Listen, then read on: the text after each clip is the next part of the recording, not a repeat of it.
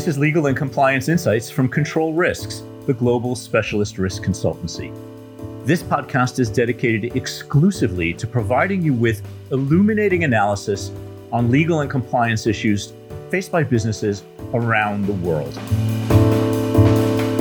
I'm Charles Hecker, and over the coming episodes, I'll be speaking to our experts about litigation readiness, a crucial aspect of any business strategy because disputes are becoming more dynamic in the wake of COVID-19.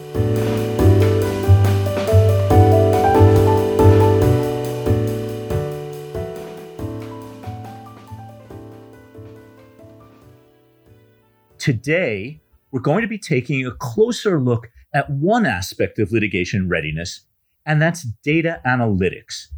Data analytics is an umbrella term for the technology-assisted processes and strategies used to gain a better understanding of the data involved in a legal dispute.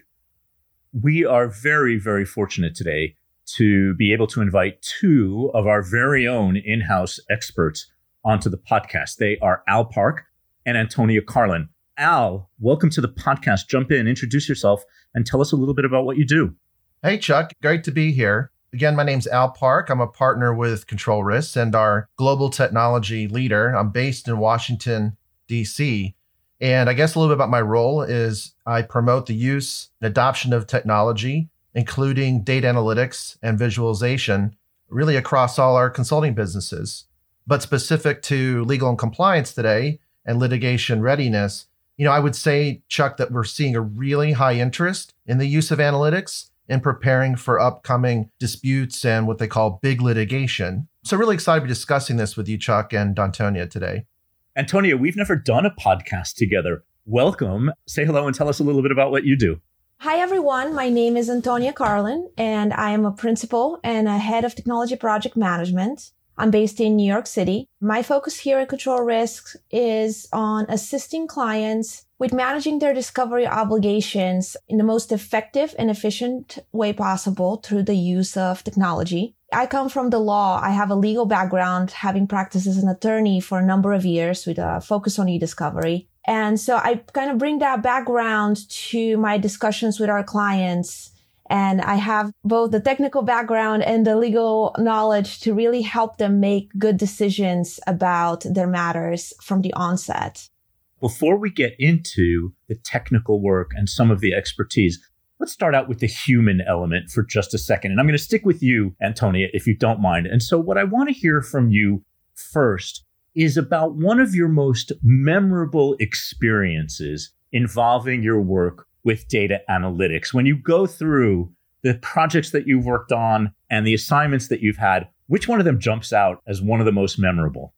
So I had the pleasure of working on a very large cross-border trial where we had really no option but to leverage the technology to its maximum capacity to help us prepare. We had millions of records. We had a very truncated timetable for getting done both of our reviews and preparations for depositions, getting all of our witnesses prepared. And so we came up with an extremely complicated, at least it seemed like at the time, protocol for getting a whole team of lawyers, I think upwards of 20 or 30, well-versed on how to use predictive technology to be able to locate the most important records out of millions and millions of documents we had in our possession. And what I distinctly remember is holding office hours on a daily basis. And that's exactly what we called them. We had office hours where people would stop by a conference room and we would just kind of go over algorithms and searches and how to really truly prepare for things. And we did really well. Everybody felt great about the outcome. And I got to then spend about, 2 full months living in Toronto for the trial. So the silver lining was I got a little bit of travel out of it. Al, when you go back over your career, and I've known you for a while, so I know what you've been doing over the past few years, tell me a little bit about what jumps out. Surprise me, Al. Okay, you wanted to be surprised, right? So let me tell you a story about archaeology. When I started my career, Chuck, in the late 90s, we were doing data analytics, but in a much more arduous way. And so we had this one matter that is long since settled, but it was this massive litigation at the time involving the U.S. government and Native Americans, very serious issue, tied to claims around basically the misappropriation of monies owed to them from the US government's forced possession of their tribal lands. And there were these royalties owed to these Native American tribes going back to the 1800s. And the records, they were just nothing like today. And the data challenge was really, okay, how do you calculate these royalties given all these successor over the years, family members, how much funds were owed, plus interest, of course. So he actually had to go and get, quite literally, Chuck, parchment paper. I'm talking dried out, yellow parchment paper from registry books. Some are about 200 years old. They're about the size of my desk, from the National Archives here in Washington. And then we had to hand key them, click, click, click, click into the computer from these really old, sort of musty almanac type books. It's literally like in the movies, you would pick a book up and you'd blow the dust with your mouth and a puff of smoke would come up. So this was, way before cloud, AWS, AI, none of this was in sight. So I always think about, okay, data analytics is sort of hard today, but it was sort of really hard back then. But I'm quite grateful that we now have these advanced tools. So when I start a new project, my joke is kind of, do I have to go to a basement like Indiana Jones and sort of going and finding relics to start? Let's at least hope that the data is electronic now. I was totally getting this Raiders of the Lost Ark vibe. I was imagining you with this sort of, with the hat and, it's sort of Al Park starring in Raiders of the Lost Data. That's an amazing anecdote. That's fantastic. And I guess it really does point to whether you're working with historical documents or whether you're working with contemporary matters, the richness and the depth and some of the importance of what we're doing. Let's go into the who and the what of what exactly data analytics is, particularly in the litigation setting. So, Antonia, I'm going to come back to you in New York. Give us the parameters of, the who's and the what's of data analytics. So analytics, I think when people hear that, they think of one specific maybe process or some sort of technological software. But the reality is that it's actually more of a bigger set of solutions that are available for legal use for the assessment of data in the discovery context. And it's better to think about it as just an overall strategy in a litigation or a dispute where the team can use analytics to manage the data more efficiently and to garner greater insights at a faster pace. Analytics, generally speaking, is available to help people find the broad strokes patterns and topics in a big stack of data. And so I guess the best way to think about it is when you think about big data, you think of that big haystack, trying to weed out all the hay and really get to the meat of the problem. That's what analytics is there for. What's your experience been with analytics? And how do you view the who and the what of what's going on these days? Yeah, Chucky, first, I'd agree with everything Antonia was saying. I really think of it now as a discipline, which is applying data analytics. That's sort of happening everywhere now. And the advancements in cloud technologies and really a focus on growing this capability by companies. I kind of say that it's more than just the science of analyzing raw data. There's now the art, if you will, of using data visualization with the advanced software, but really combining it with human expertise. And that's, I think, really expanded the critical adoption of data analytics into areas like complex litigation. We're prescribing to data analytics, and we're saying that it depends on large data sets. We use software applications, but then the statistics that Antonia was talking about. But then when you actually think about the realities of the business, there's just incredible human discretion, human experiences, creative interpretation to thinking about, okay, how do I make sense of all these signals, all these trends, or maybe those outliers? What are they actually telling me? What do they actually mean to me? And it's about making sense of, I think, not just the numbers of emails or communications and what the numbers are telling you, but it's also making sure you're just not even focused on the wrong set of facts or you're totally missing these anomalies. And that's, I think, what data analytics really does. It surfaces things to you that are not so obvious, that might be hidden, but become sort of revealed with analytics. What I really like about this is what we're learning across everything that we do at Control Risks, which involves more and more use of data all the time. And that is that there's information, and then there's what you do with it and how you make it meaningful and how you make it strategic. And very much that combination of science and art. Antonia, in litigation or compliance, when do you bring in the data analytics? Is it just during these large-scale document reviews that we hear a lot about with myriad lawyers charged with reading millions of documents. What's the when of data analytics?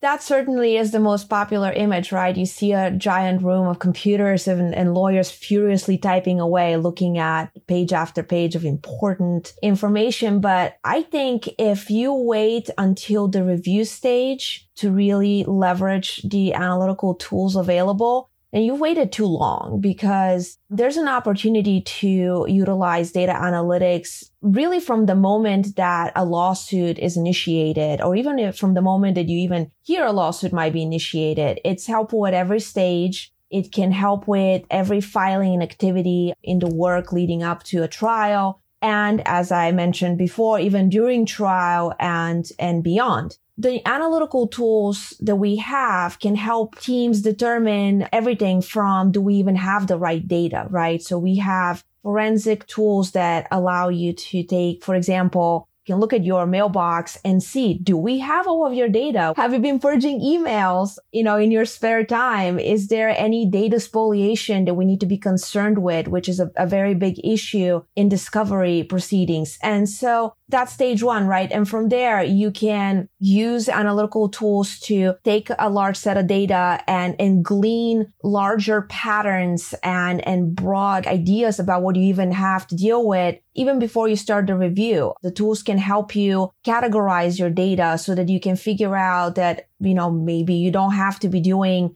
expensive and costly reviews on everything that you have in your possession. And, on the other side, you can use data analytics tools to help you prepare your trial strategy and your general understanding of the case with data that you are receiving from the other side as well. Reviews these days also cover what we call incoming productions data that is being provided from the opposite side pursuant to their discovery obligations. And so you can use these tools to truly minimize the amount of work that needs to be done manually by human attorneys and instead apply the knowledge of the machine and the algorithms to give you the best and most important information right up front.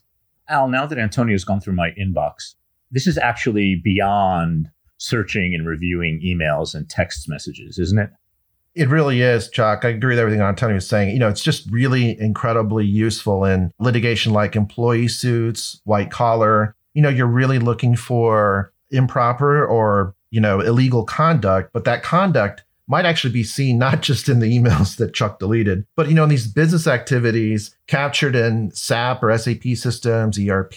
These could be potentially falsified accounting entries. It could be expense reports that were improper. And then, of course, flowing up through the financial statements. And so I think this is where data analytics can really be useful when you actually look at business transactions, because you're using the same principles that Antonio was describing around data and collection analysis. But now think about, instead of just your emails, how do you find the facts when you go through accounting records and expense reports? You talk about companies now, they have thousands or tens of thousands, hundreds of thousands of employees. You can imagine how data analytics is really useful. You can't simply have a room full of 1,000 people going through, just, they're not even in boxes anymore, right? They're not in those ledgers anymore. So if you talk about commercial litigation, another application I think is, people are really focused on vendors and subcontractors, kind of the same principle. You're using analytics to detect unusual payment activities or falsified cash transfers. Hopefully, a lot of companies have good internal controls before litigation hits, which would be important. But obviously, when it does hit, then it's best to know how to apply analytics when it comes up. Antonio, you said when you were up in Canada working on that case in Toronto, that time was really, really critical. So what do you do if you're in a really fast-paced dispute? Is there enough time for everything you need to do? And how do you work the analytics in?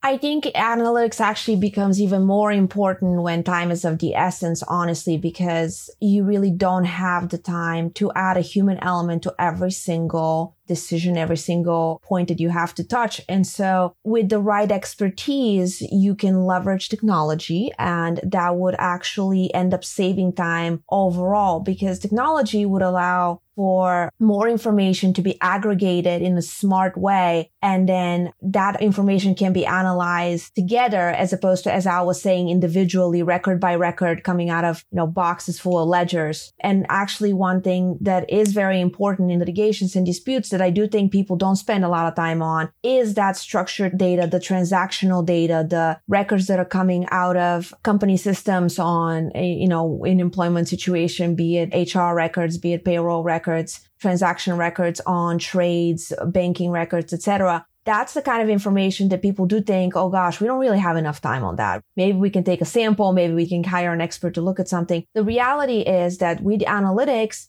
that data is a treasure trove of information, and we have great tools out there that we can use actually to leverage that information.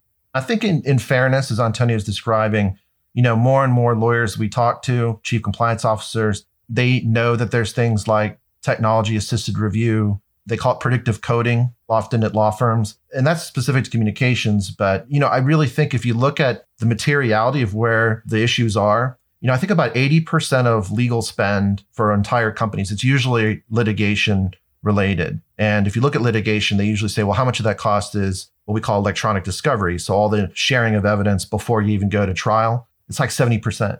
Most of the spend is here anyway. And besides just even the documents, as Antonio was describing, looking at computer forensics, looking at how you apply analytics there. Again, the data deletion, the data that might have been lost, those are really important because it basically can result in sanctions, or maybe quite literally indictments can come down. People could quite literally go to jail. So these are really important issues because they're really court monitored, at least in the US. But I think in most jurisdictions, there's some procedures for sharing information. We happen to call it the Federal Rules of Civil Procedure. That's really where analytics comes to the limelight as sort of being important to the whole life cycle of a legal case. And I think more and more clients are expecting to see that in all stages. Guys, one last question. So everyone, I think, companies, law firms, organizations understand that it's really time to get on top of technology, and that it's really time to implement whatever is best in practice and state of the art. What are the hurdles and what are the obstacles? What's the best way to smoothly implement analytics in all the work that we're doing? Antonio, what are you thinking about this? In our business, we often hear, how long is it going to take? How expensive is it going to be to implement an analytical solution? Surely we're better off just going through it, the manual way where everybody is familiar, everybody's comfortable. I think it's important to consider all the options in every matter. Not every matter is going to fit the same workflow. And that's where expertise comes in. And I think that's where we like to advocate for our experts to get involved from the get-go so that we can assist clients with making the right decisions on their data. I've worked on a matter where we had to look at both chat data for specific transactions, and then we would have someone look at the structured side of things to confirm what really happened. And then we had a third person whose job was to line everything up and make an Excel spreadsheet with all the information that then can be presented as a piece of evidence as to say, okay, this is what happened.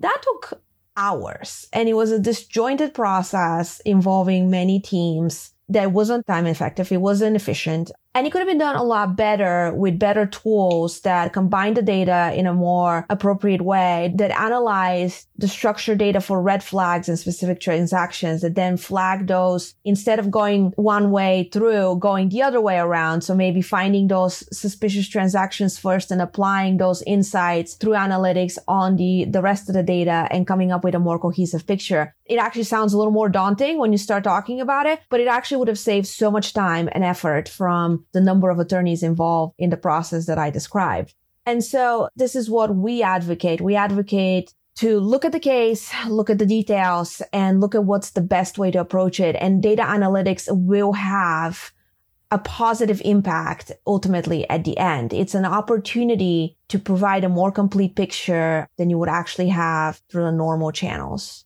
As we were saying all along, I think data analytics does require expertise and what we call technology know-how, especially if you're talking about someone has to testify to those results. But you also need the right complement of attorneys, clients, and experts. It's kind of like a whole village, and people need to have a certain aptitude and knowledge about it, stay fresh on it. I got to really commend law firms. Some have really invested in this space and brought on their own experts. And I think that's terrific. And it really raises the overall water level of knowledge that's out in the industry. I think ultimately it's getting legal teams to help their clients go from sort of sampling and at the risk of missing critical documents to using analytics to do something that's much more comprehensive and accurate. But also you really, especially in these times, you're saving costs.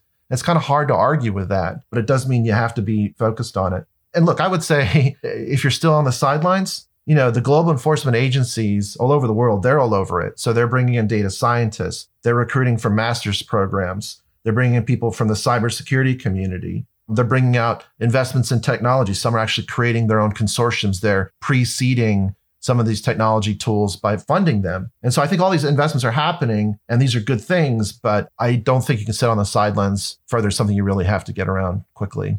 One of the best things about talking to experts at control risks is how much you learn from them.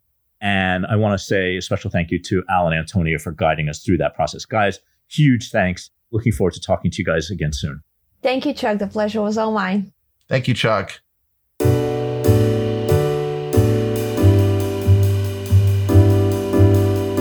If you enjoyed what you heard today on Legal and Compliance Insights, make sure to subscribe.